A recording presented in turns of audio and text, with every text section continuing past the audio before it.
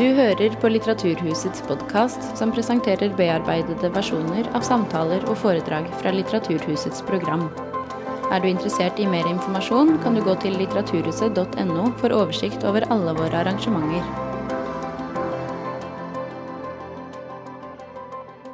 Velkommen til Litteraturhuset og til kveldens samtale med Elisabeth Aasbrink, Mattis Øybø og Guri Hjeltnes. En spesiell velkommen til dere som sitter på direktestrømming i Alta, Brønnøy, Gol, Hareid, Harstad, Kvinnherad, Ringerike, Risør, Sandnessjøen, Sarpsborg og Vestby og Son bibliotek. Mitt navn er Madeleine Gjedemets, jeg jobber med det litterære programmet her på huset. Det er få hendelser som det har blitt skrevet så mye om som andre verdenskrig. Likevel er det et tema som vi aldri blir helt ferdig med, og som stadig utforskes på nye måter. Hvordan fortida påvirker oss, og hvordan identiteten formes gjennom fortellinger, er noe som aldri slutter å være relevant eller blir ferdig behandlet. Dette er også noe av det sentrale i forfatterskapene til Elisabeth Aasbrink og Mattis Øybø, som møtes her på scenen i kveld. Elisabeth Aasbrink har fått mye oppmerksomhet som journalist og forfatter i hjemlandet Sverige, spesielt for bøkene «Og fremdeles står trærne i Wienerwald» og 1947, da vår verden ble til. Hun har blitt nominert til den gjeve Augustprisen flere ganger, og som hun også vant for det førstnevnte bok i 2012. Forlattheten er hennes første roman, og har også fått strålende kritikker. Mattis Øybø er også en kritikerrost romanforfatter, blant annet kjent for Ingen er alene og Elskere, og utforsker ofte ideologi, identitet og politikk i skjønnlitterær form. Dette er også tilfellet i hans nye roman «Den siste overlevende er død», hvor hendelser fra krigen på ulike måter farger livene til personene i romanen. I et essay fra tidligere år skriver Øybø: «Ser man forbi symbolene, oppdager man at historiene befinner seg i gråsonen. Og det er nettopp disse gråsonene både han og Aasbrink har utforsket i sine romaner. Noe som har gitt komplekse skildringer av både historien og individene. Samtalen ledes av Guri Hjeltnes, som er direktør ved HL-senteret og mangeårig litteraturkritiker. Elisabeth Aasbrink, Mattis Øybø og Guri Hjeltnes, velkommen til oss.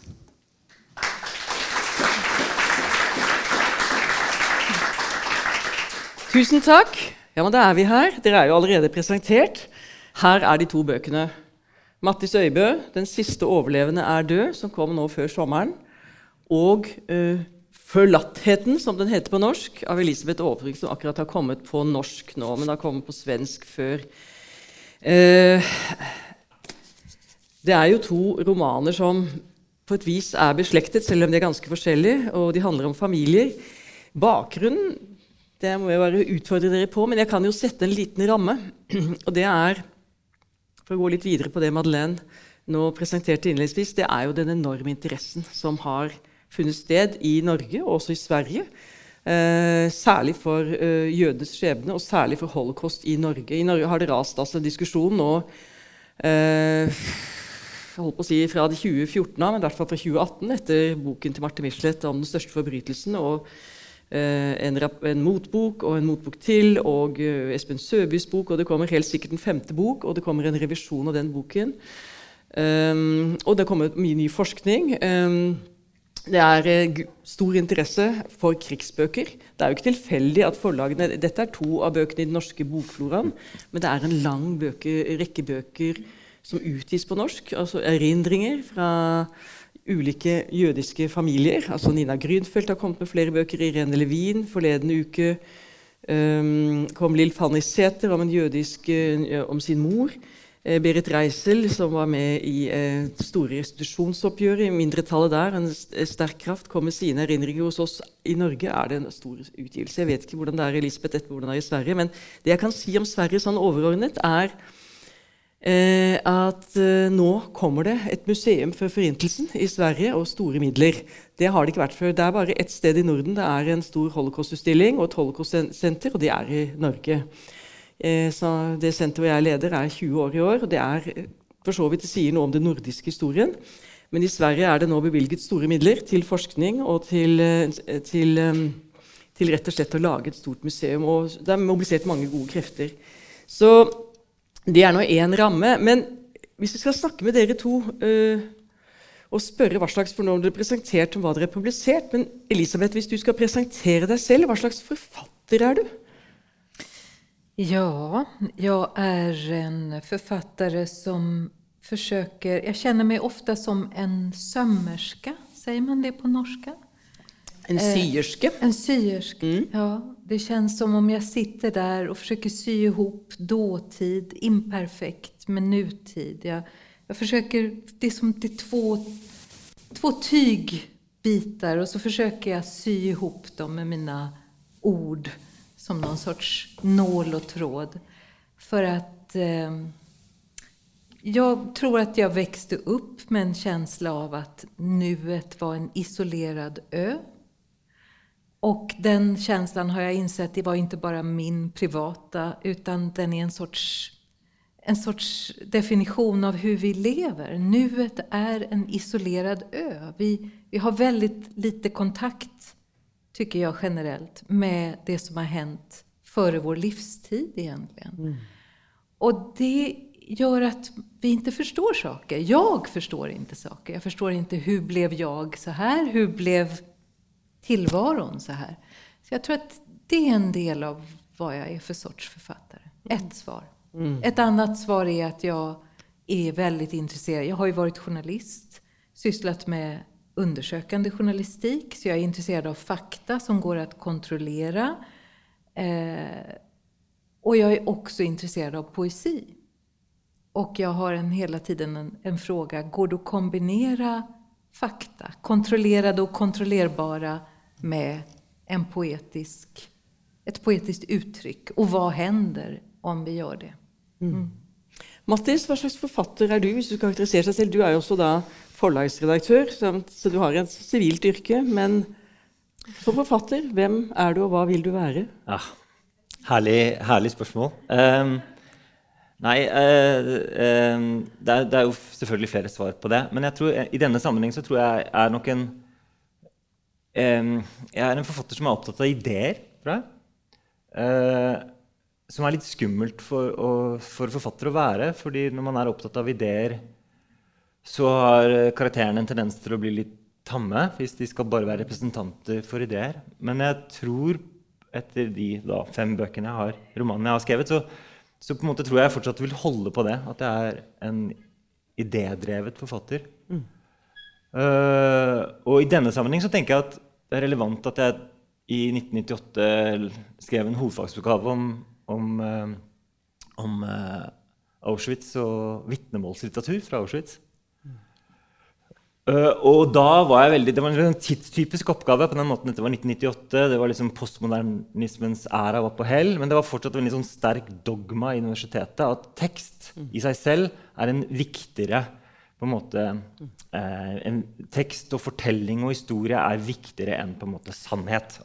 Dette har du jo skrevet godt om i et essay faktisk nå, i Vinduet, hvor du beskriver at du i Humboldt en periode, med Humboldt-universitetet i Berlin, og hvordan dere river ned dogmene, og du arbeider da med hovedoppgaven din, helt opplagt. Ja. For du helt opplagt, du en intellektuelt orientert, altså det jo Nietzsche, og det Faulkner, det lesning i dine tekster, i dine familiehistorier. Det. Skulle du starte, for nå har jeg bedt begge to om å forberede og lese noe fra bøkene, slik at vi skal sette oss litt inn i disse forfatterne og det de nå har kommet med. Jeg skal lure på om du da skal starte, Mattis, ja, det kan jeg gjøre. Og fortelle hva du har plukket ut. Jeg skal lese et kort utdrag fra dette en roman delt i 5 deler, som alle på en måte sirkulerer en skjebne. Men det veldig få av hovedpersonene i denne romanen som på en måte egentlig vet så veldig mye om denne ene skjebnen som påvirker livet deres likevel. Da. Så vi skal møte Jonathan. Han har nettopp fått vite at faren hans, Jakob, død. Han vet ingenting om denne delen av familien.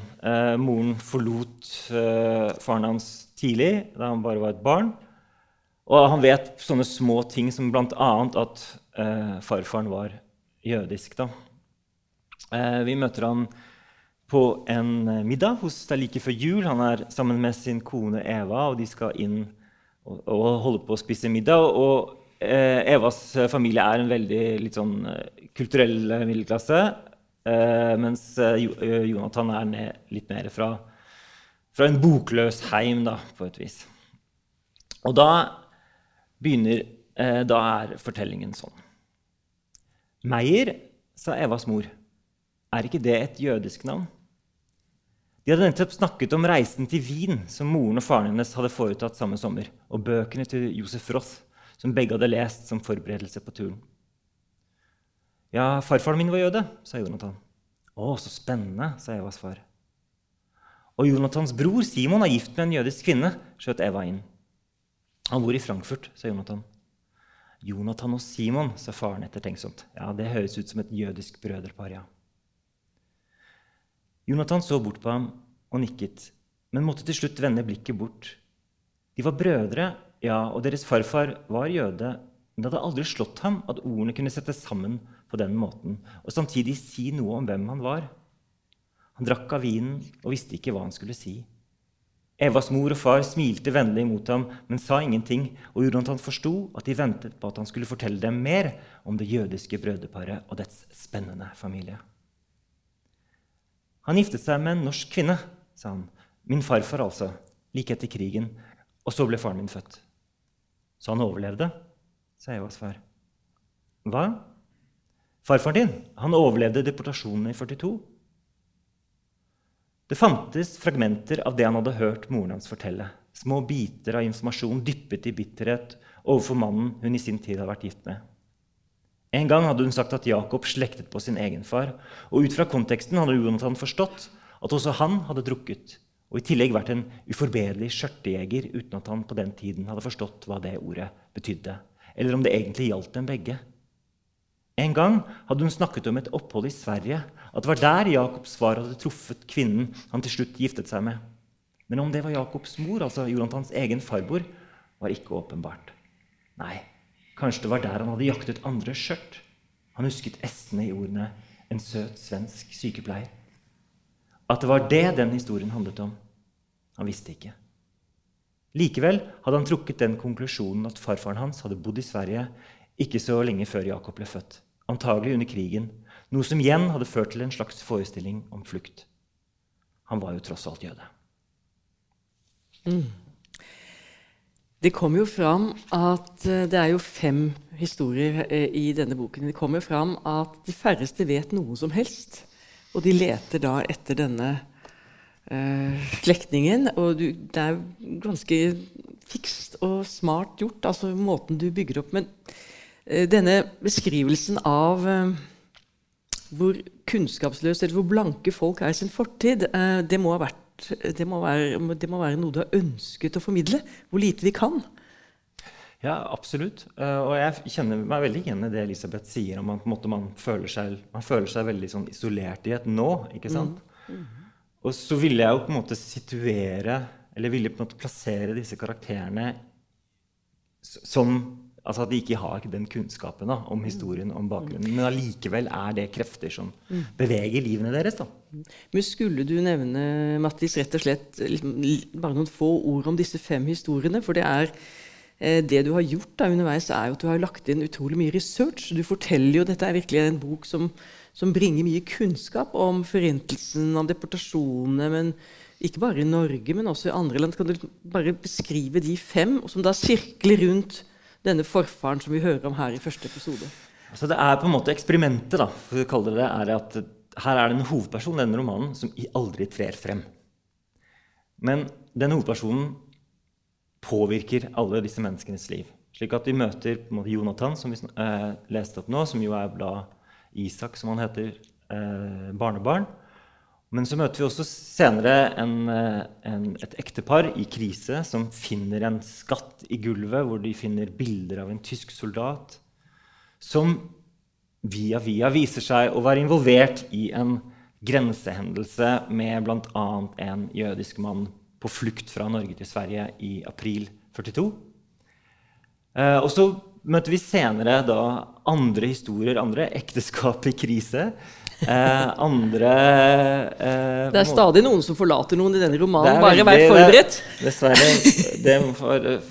redaktøren min påpekte det tidlig. Det veldig mange ekteskapsbrudd I denne boka.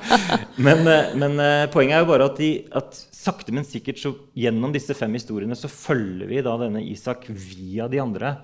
Fra Oslo, på flukt til Sverige, I et opphold på den norske flyktningeleiren I Sverige, på Kjeseter, og tilbake igjen til Oslo, post 45 da, ikke sant? Og hvordan det var å leve som jøde etter at nesten hele kulturen og befolkningen forsvant. Er det et element av familiehistorie her? Nei, det ikke det. Altså. Jeg prøvde å skrive en bok om min bestefar, som på ingen måte, og jeg har ingen jødisk bakgrunn, jeg prøvde å skrive en bok om bestefaren min som jeg fikk tak I noen brev som var veldig rørende og interessante. Så fikk jeg ikke til den boka, men det jeg ble fascinert av var den usynlige skikkelsen som allikevel har mye å si. Som en slags sånn, og hvis man skal på en måte tenke at hvor det historien begynner, ikke sant? Ja, hvor begynner den egentlig I din hvor historie? Begynner den egentlig? Det en historie med løker, ikke sant? Ja. Det skrelles av, og det skrelles inn, og særlig, vi kan jo snakke litt mer om det etterpå, vi skal også introdusere, det så spennende med dere to, for dere jo så vidt forskjellige, dere har ulike geografiske nedslag, men det jo ikke bare good guys, den boken din, de du plukker fram, det mye rart, det kvinner av nakne damer, og og hvor kommer de fra? Hvem det som har tatt bilde av alle disse kvinnene? Og vi skal ikke røpe hva som skjer, men du har jo, det jo skrevet med du har brukt mye tid på dette plottet. Ja, jeg har gjort det. Men det jo også nettopp den der, apropos hvor starter historien, ikke sant? En historiker I romanen min sier kjærlighetsbrev også dokumenter, sier hun, ikke sant? Og det synes jeg en ganske nådeløs setning, fordi selvfølgelig det det. Selvfølgelig kjærlighetsbrev også dokumenter, men det også noe veldig intimt og privat, og egentlig noe som ikke ment for andre. Slik at det men allikevel så på en måte det historiske dokumenter som får kraft da. Jeg må jo si, jeg lurer på om du egentlig da, som har en sånn liten hang I siden mot mitt laug da. For Ja, denne historikeren her heter Marianne, og jeg fant et sted her hvor hun kommer til å ha funnet opplysninger. De trekker altså inn henne for å få hjelp da. Og mens de liksom ville ha en personlig familie, så sier da historikeren, fra et historievitentlig perspektiv dette en veldig interessant gruppe. Ja. Da tar du det ganske ned. Så du har hatt et lite sting I siden til historikerne, har du ikke det? Ja, og de misliker henne for det da. De synes ikke hun noe greit, som tar I vare deres emosjonelle trøkk I det der. Men vi kommer tilbake, for jeg vil gjerne at vi skal snakke Mattis litt mer om det du har gjort, for jeg tror helt opplagt du har vært på Kjeseter og I Ørerid, for det synes jeg veldig spennende, det svenske, men da tror jeg vi skal gå til, og kanskje vil du lese litt mer for oss på det etterpå, hvis vi rekker det, vi får se. Men vi vil jo gjerne presentere Elisabeth, og du også bedt om å lese noe, og hva vil du lese fra din roman? Ja, den ju delad I 3 delar, den här berättelsen. Jag tänkte mig den som en triptyk, som ju är ett begrepp från konstens värld, men där man har 3 målningar som så att säga tillsammans berättar en historia. Och det här jag tänkte läsa är från den 3:e delen, där en kvinna som är ganska lik mig besöker en stad där hennes spansk-judiska morfar var född och växte upp. Han var sefard, han hette Vidal Cuenca och han var född I Thessaloniki. Då var det inte Thessaloniki utan det var Salonika, men I det osmanska riket, eller Saloniki. Men nu är det den grekiska staden Thessaloniki, och hon har rest dit för att försöka förstå vem hon vem han hennes morfar, och vad som har lett fram till den här förlattheten som hon bär på. Så det var jag tänkte läsa. en bit ur del 3. Thessaloniki, dina vita väggar och vita gator och medvetslösa hundar som sover på rygg med de vita magarna utspända som ballonger av hud.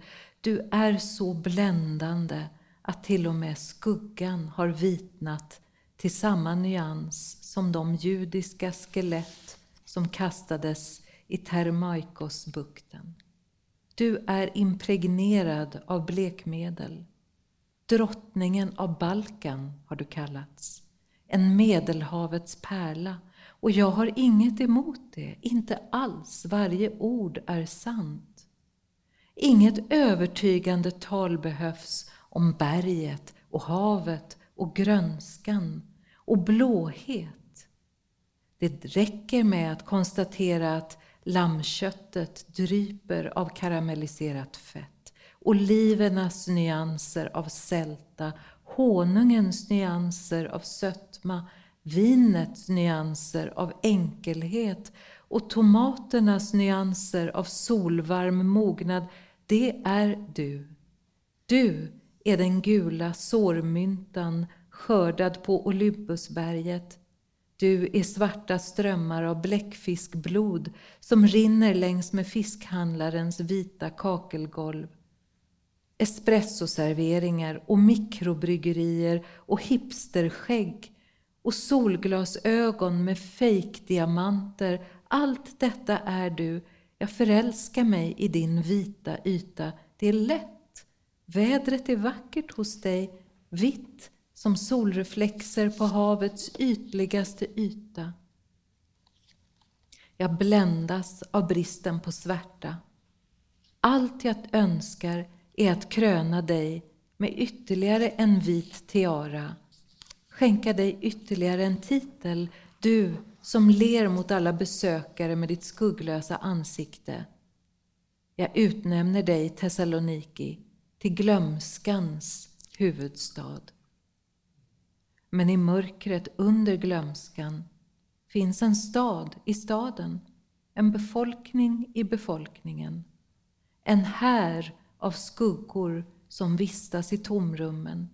De andas i gränderna, andas rädslan som grep dem när de tog stegen upp i tåg 1, tåg 2, tåg 3, tåg 4, tåg 5, tåg 6, tåg 7, tåg 8, tåg 9, tåg 10, tåg 11, tåg 12, tåg 13, tåg 14, tåg 15, tåg 16, tåg 17, tåg 18 och tåg 19 som forslade dem till deras död. De andas i mellanrummen på dina gator, Thessaloniki.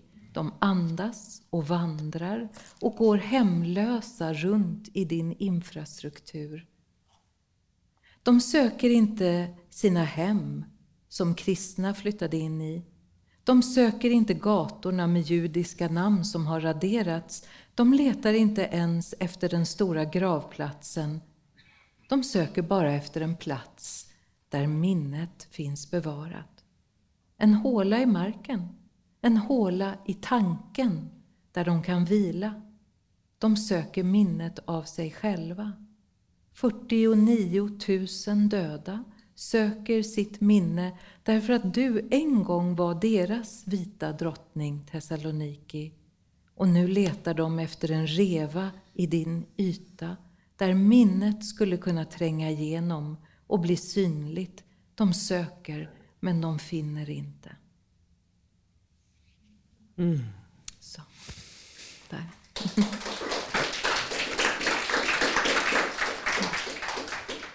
Ja, når dere neste gang kommer til Thessaloniki, så har lest denne boken på forhånd. Vi skal snakke litt mer om hva som skjedde der, og det som jeg tror få kjenner til, den spanske jødiske befolkningen i Hellas. Jeg tror jeg må også be deg, Elisabeth, si noe om disse 3 delene dine. Nå har Mattis fortalt om sine 5 kapitler. Fortell om disse kvinner, ja, disse skikkelsene. Ja. Jag tror du är den sista, men det kan vi komma tillbaka till. Men, ja, det är inte så komplicerat. Nej. Jag har burit den här boken jag har burit den i många, många år, men jag behövde bli så här gammal för att skriva den. Jag behövde förstå var kommer jag ifrån. Och för att förstå det behövde jag undersöka min mor. Och för att förstå min mor behövde jag undersöka hennes mor och far. Och där har vi 3 generationer, vi har 3 delar. Så det är min 3 mormor. tidsperioder. Du startade ju då rätt efter städer. andra världskrig. Ja, så det är min mormor och min morfar i London. Det är min mor och jag i Stockholm.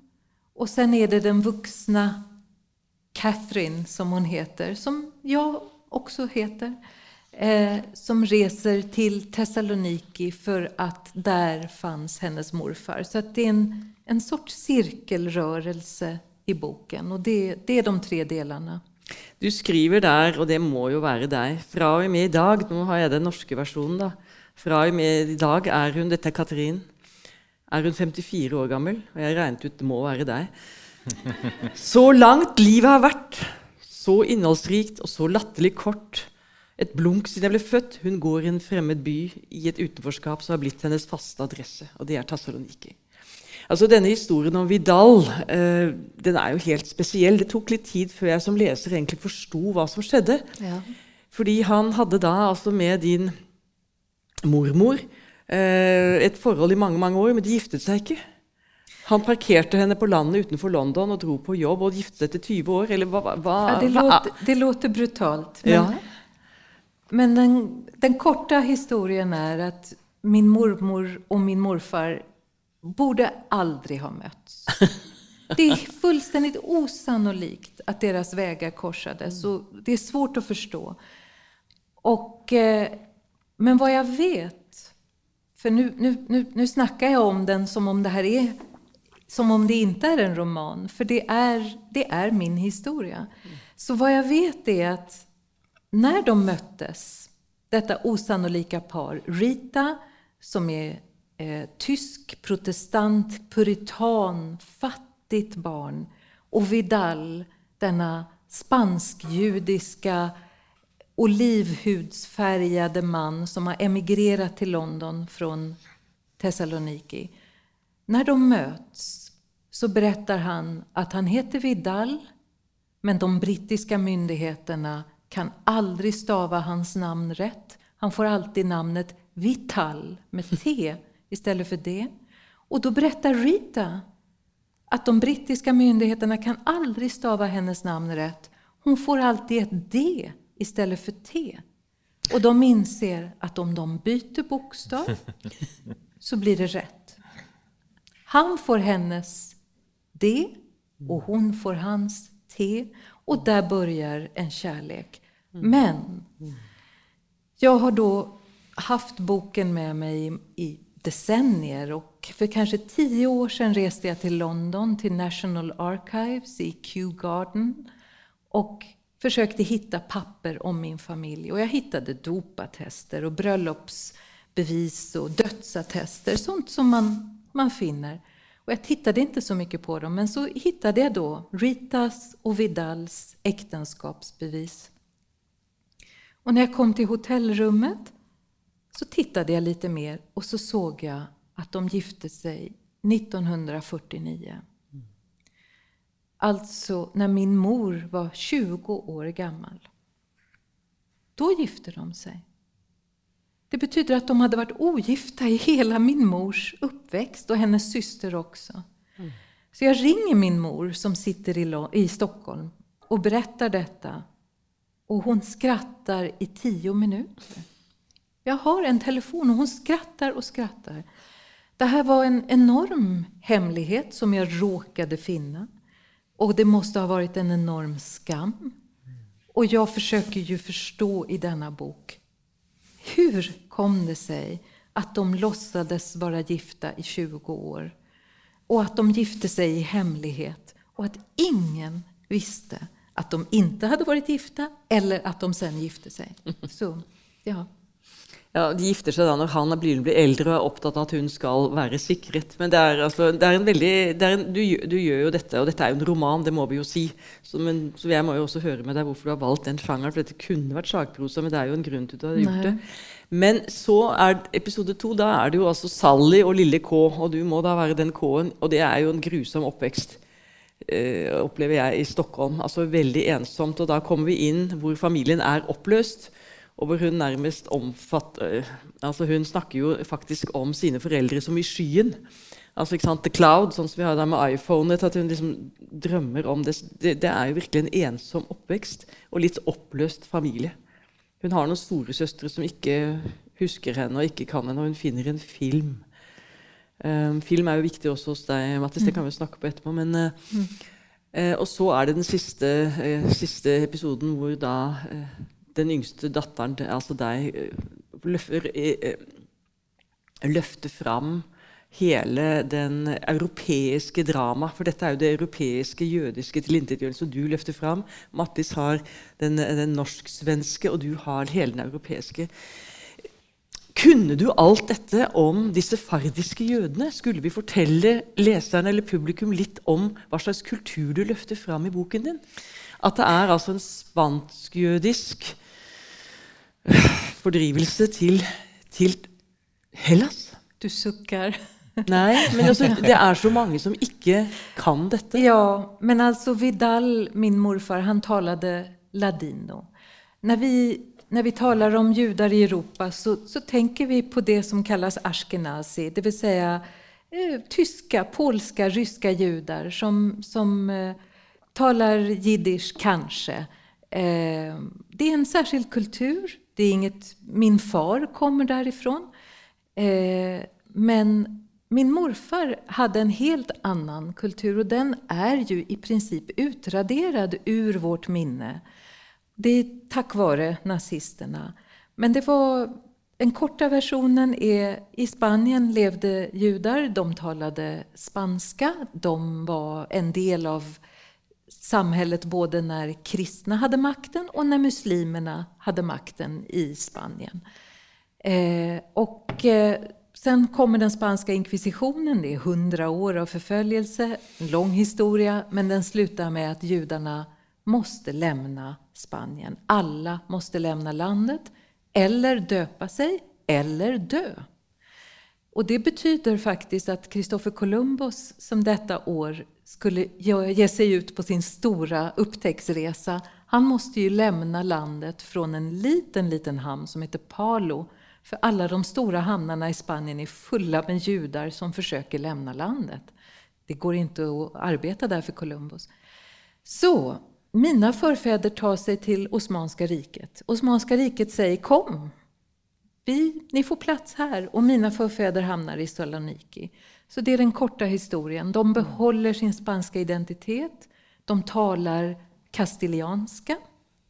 Samma språk som Cervantes skrev Don Quixote på. Och de äter medelhavsmat. De har en helt annan musikkultur, en helt annan liturgi i synagogan etc. Och det blir en mycket stark klanmentalitet för att överleva. Och det är den klanmentaliteten som Vidal, min morfar, både vill behålla och bryta sig ur. Och det är på sätt och vis hans stora livskonflikt. Och det får konsekvenser för oss alla. Men det finns en historisk övergivenhet, förlatthet kring de spanska judarna, som sen blir en individuell förlatthet. Det är min idé. Och sen måste jag ju då, han emigrerade till London, men det fanns ju spanska judar kvar i Thessaloniki när nazisterna ockuperade Grekland. Och det ödet måste berättas, för det är helt enkelt inte känt. Vi tror att vi vet så mycket om den här delen av historien, men det är tyvärr oändligt mycket mer kvar. Varför valde du romanen? Detta är ju din debut som romanförfattare. Du har ju skrivit andra böcker, sagprosa. Det är för att jag insåg att jag ville skildra tankar och känslor, och jag ville vara inne i människors inre monologer, i min mormor framför allt. Det är också den första delen i en sorts hommage till min arga, bittra och fina mormor. Och för att kunna ge henne den hommagen behövde jag gå in i hennes tankevärld. Och därför kunde det inte vara en sakprosabok. Det var en sorts teknisk... Har du, og det jo også en måte når man ikke har kilder, altså har du, hva slags, hvor godt har du funnet nå, du har jo gått i mange arkiver, det ser vi jo, det skriver du jo også i boken, i romanen, det helt opplagt at du har det, men det mye du ikke finner? Det noen sånne blanke episoder, hendelser, eller har du klart å spore det opp? Det det som i alla familjer, så finns det blanka episoder. Jag frågade min mormor en gång, hur träffade du morfar? Och hon sa, Mr. Koenka. Oh, I can't remember. Så. Det var en blank, en mycket stor blank fläck. Men du beskriver jo dette ganske flott da, om det enorme, hvor heldig da din mormor egentlig var, for det var jo så stort kvinneoverskudd i Storbritannia etter Første verdenskrig. Surplus girls. Surplus girls. Min mormor var en surplus girl. Og de møttes på et dancing hall hvor han egentlig ikke pleide å være i det hele tatt. Nej. Så hun var jo kjempeheldig som fant en mann, slik som man skal lese din roman. Eller inte. Ja, det är inte säkert att hon var kjempeheldig. Men sammenlignet med 2 millioner kvinner du skildrer som ikke fant en.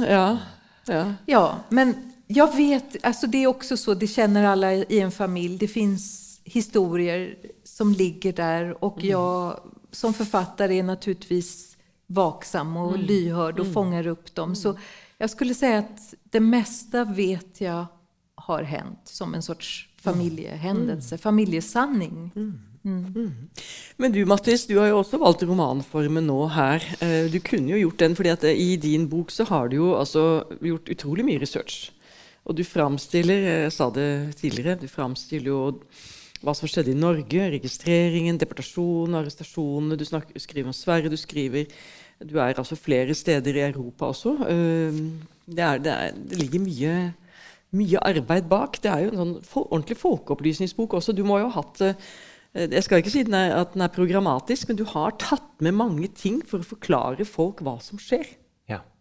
Men det en roman. Ja. Nei, altså dette her er jo altså, man vil jo på en måte, romanforfatter skal jo på en måte lure folk fordi man skal få dem til å tro på en historie, men man skal ikke, for meg er det ekstremt viktig at det som står der riktig. Og så kan man jo på en måte si at jeg hadde en veldig interessant samtale med en historiker som leste romanen helt mot slutten av arbeidet, bare for å sjekke at jeg ikke hadde gjort noen sånne store blundere. Og hun sa for eksempel at hun hadde lest da alle disse spørreskjemaene som norske jøder måtte fylle ut i forbindelse med registreringen, og hun sa på en måte det fantes bare en, sa hun, en filolog, en norsk-jødisk filolog, ikke sant? Og jeg har jo da funnet opp en student som studerer engelsk og norsk og nordisk. Så sånn sett så sa hun, og da tenkte jeg, det kan jeg gjøre. Det greit, for det kan jeg gjøre i romanen. Det hadde jeg ikke kunnet gjøre. Jeg hadde ikke kunnet funnet opp den filologen i en sakprosabok, ikke sant? Så der var det på en måte, der går jeg utenfor grensene, men på en måte med troverdighet, da. Det vel det som jeg tenkte jeg skulle få til. Men det en fin utfordring, egentlig, det der å ha masse... For jeg har vært interessert i dette i 30 år, egentlig.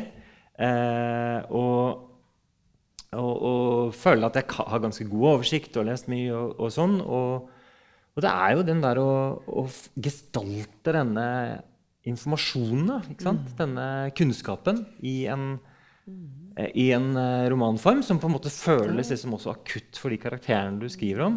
Det jo en utfordring, men det også en veldig fin utfordring. Da. Et grep du har som jeg synes veldig fascinerende, som jeg treffer og utvider, det jo det vises film i denne romanen flere ganger. En filmkommentator, det en stemme der. Kan du si litt om hva tanken din var å introdusere en del av den dokumentasjon og filmer, TV-serier som finnes? Du skriver Holocaust-serien med Meryl Streep og denne fiktive familien Weiss. Altså, og du skriver en del. Liksom,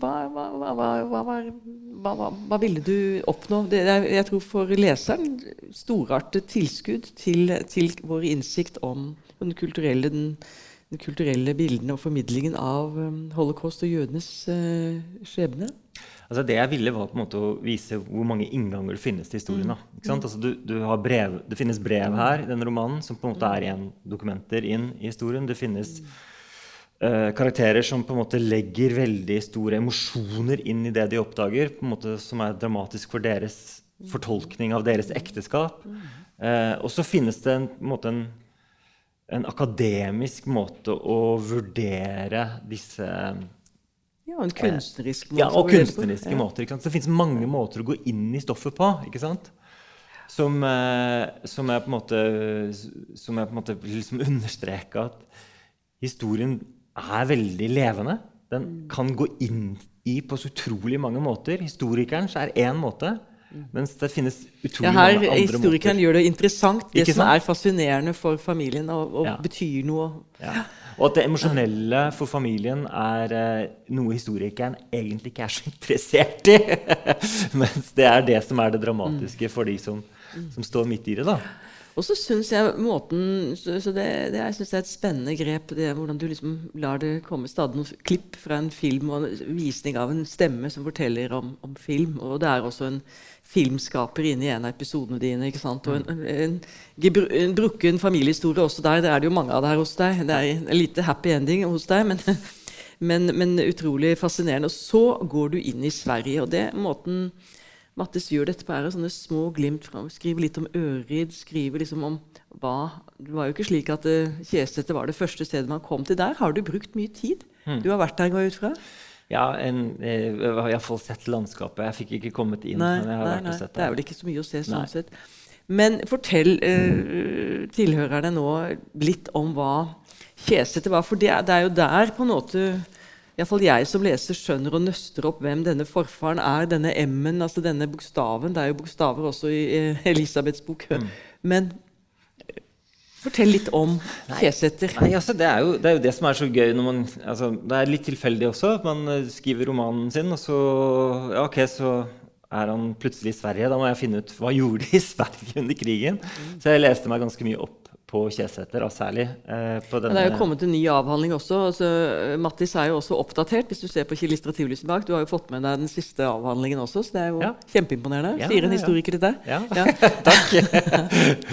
Nei, altså det jo fantastisk stoff egentlig, for det jo litt underfortalt. Jeg tror det folk i salen, hvis familie kom til Kjeseter, kanskje vi hører det når vi har en spørsmålsrunde etterpå. Ikke sant? Men det jo der leseren etter hvert nøster opp hvem denne forfaren var. For han var vel en 40-jeger muligens? Ja, jeg tror jo i hvert fall det. Det finnes jo mange... jeg ville på en måte gjøre han til en ambivalent skikkelse. Ikke sant? Han ikke bare den tapte far som antagelig var veldig god for noen av disse karakterene, eller en bestefar som var god. Han en ambivalent skikkelse. Han kanskje en libertiner. Ting kan tyde på det. Han har i hvert fall... tatt flere nakenbilder av kvinner han har møtt. Og så det uklart om det av kjærlighet, liksom, eller om det en form for utnyttelse. Og det jo nettopp i det øyeblikket hvor på en måte man plutselig blir forelagt noe uventet dokumentasjon, da, ikke sant? En kvinne som på jakt etter faren sin, som jo den historien handler om, som på en måte titelfortellingen av de 5 delene, så får hun lagt frem da noe hun ikke har ventet seg, nemlig nakenbilder, blant annet av sin mor, tatt av denne M. Og hva gjør man med det? Ikke sant? Plutselig så på en måte man... Putter det tilbake i kakeboksen og putter det ned i gulvet igjen. Ikke sant? Det der du finner ting. Ja. Og det er den jo Gjemt fristet bort i en til, da. koffert, og det er jo litt sånn kofferter og kjeller og kakebokser som dukker opp i romanen Men din. det Da. er jo kofferter og kjeller og kakebokser Ja. overalt. Ja. I Er alle det noe hjem. sannhetsgehalt i dette, eller er det en diktet? Helt diktet? Nei, altså akkurat dette er jo helt diktet. Dette er jo helt diktet og helt funnet på. Det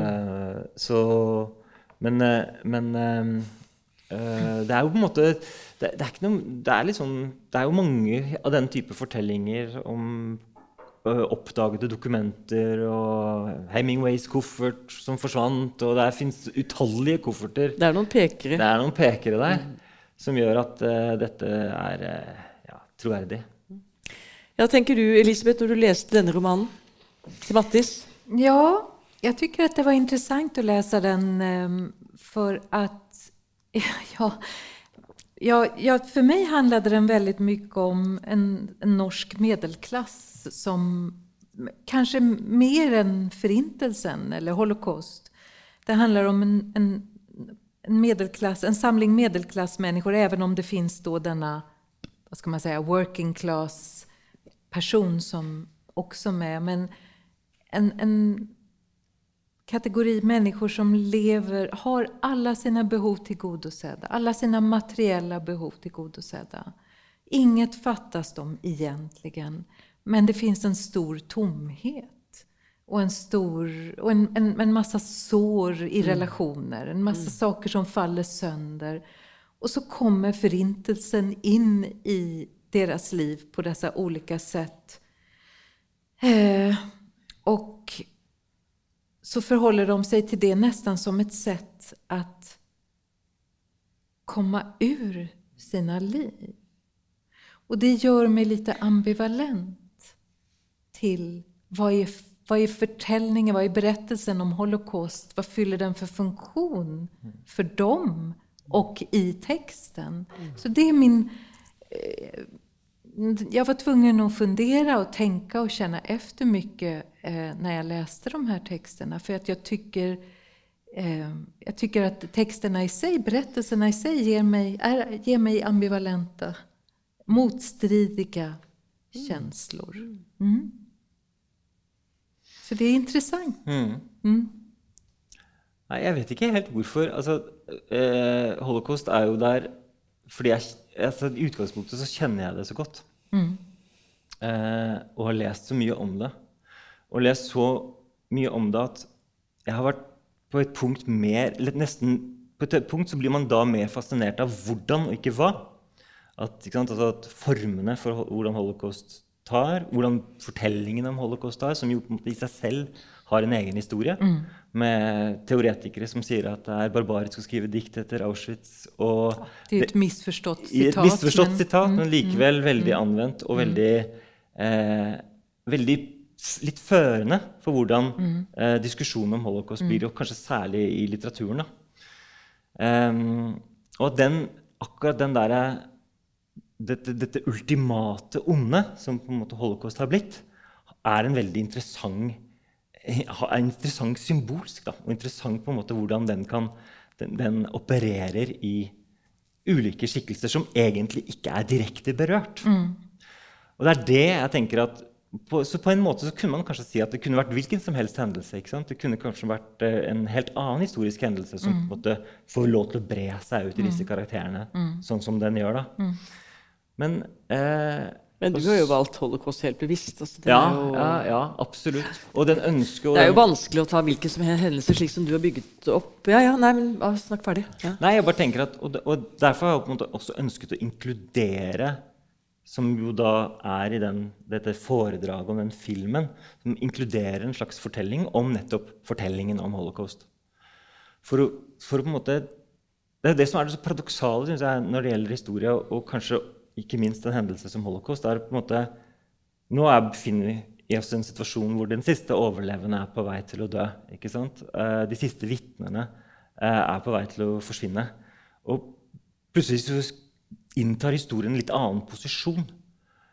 Man kommer lenger og lenger fra det, og man samtidig vet mer og mer, men samtidig mister noe. Historikerne bør egentlig ha et ord for dette her. Denne doble bevegelsen av å på en måte mistro jo lengre tid man kommer fra det, men samtidig vite mer, fordi arkivene er opp når man har mer oversikt, og man er ikke så biased. Hva tenker du?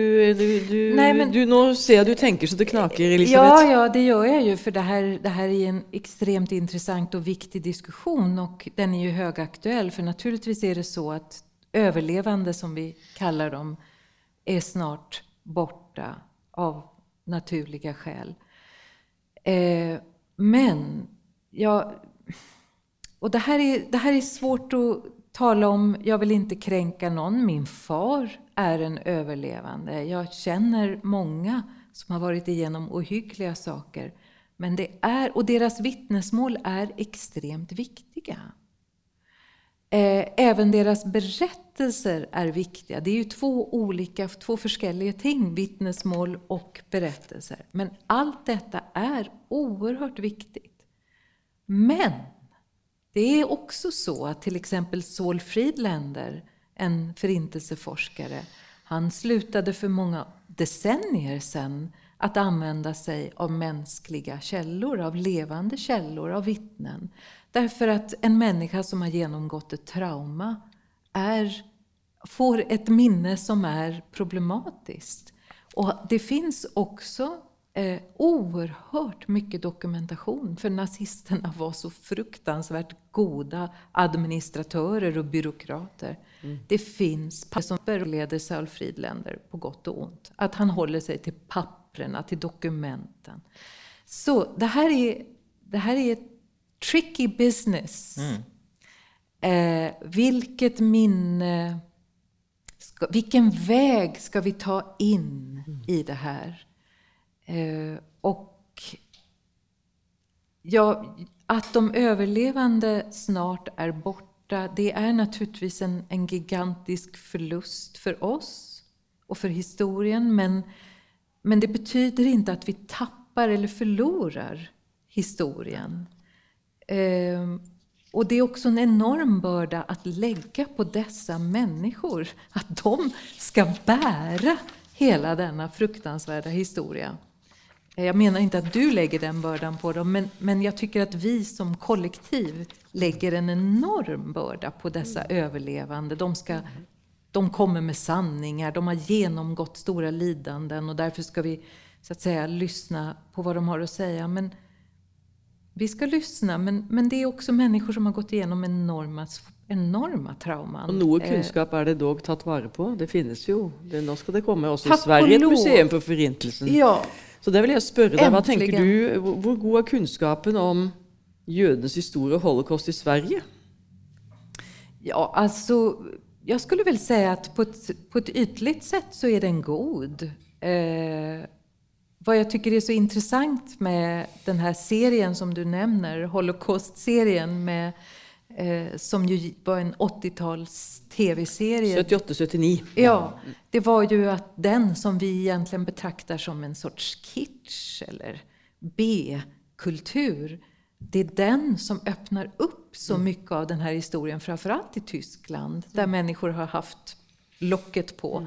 Men det är kitschen som når in, det är klichéerna som får människor att öppna upp, och därför är den ju så otroligt intressant. Och det säger den också... fulgte jo i det kjølsporet av den holocaust i Norge, var det faktisk slik at Kringkastingsrådet sa nei til å vise den først. Den ble vist i mai 1979. Jeg var selv da ung journalist i Arbeiderbladet, og min avis sendte meg til Polen, og de tilintetgjorde forhåndsstoff, og min avis argumenterte for, det samme gjorde Dagbladet, mens en rekke personer var skeptiske og forbeholdne, men da den ble sendt, fikk den stor betydning i Norge, og det gjorde så i Tyskland stor betydning, og også i USA. Ja. Der var man jo redd for kommersialiseringen. Altså, jeg vet ikke om du husker disse episodene Meryl Streep spilte. Det var en fiktiv familie Weiss, og møttes. Men det fikk jo enormt, etter det så ble jo holocaust utmyntet som det vanlige termen, og en del overlevende begynte å fortelle.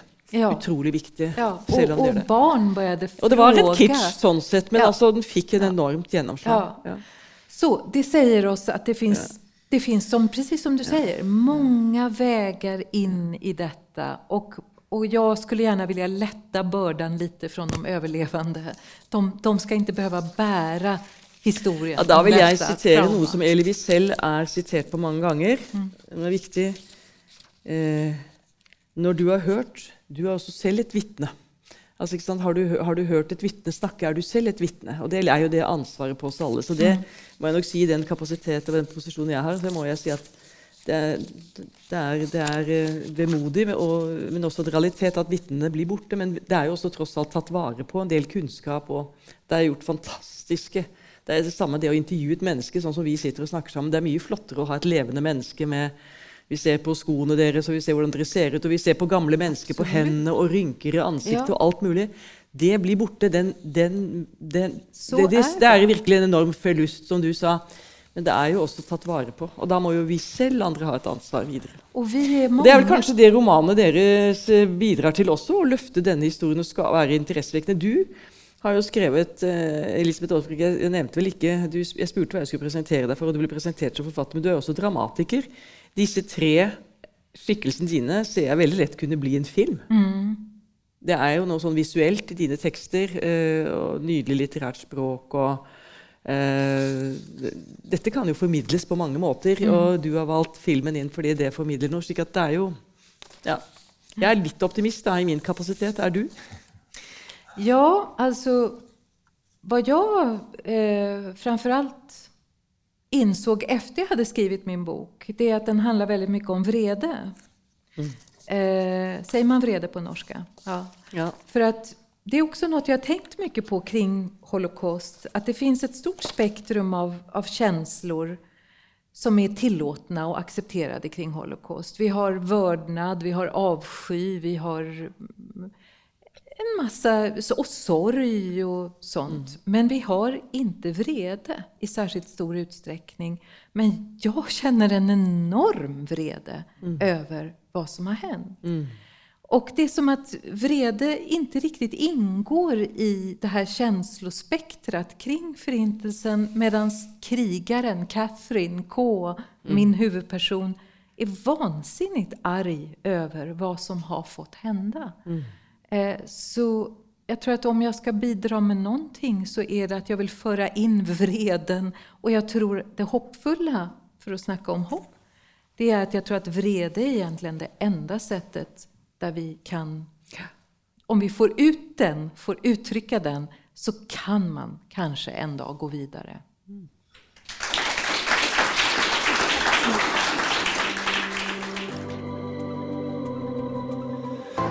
Du har hørt på Litteraturhusets podcast, som presenterer bearbeidede versjoner av samtaler og foredrag fra Litteraturhusets program. Del gjerne podcasten med familie og venner via iTunes eller SoundCloud om du liker det du har hørt. Følg oss også på Facebook og på litteraturhuset.no for informasjon om flere aktuelle arrangementer. Musikken laget av Apotek.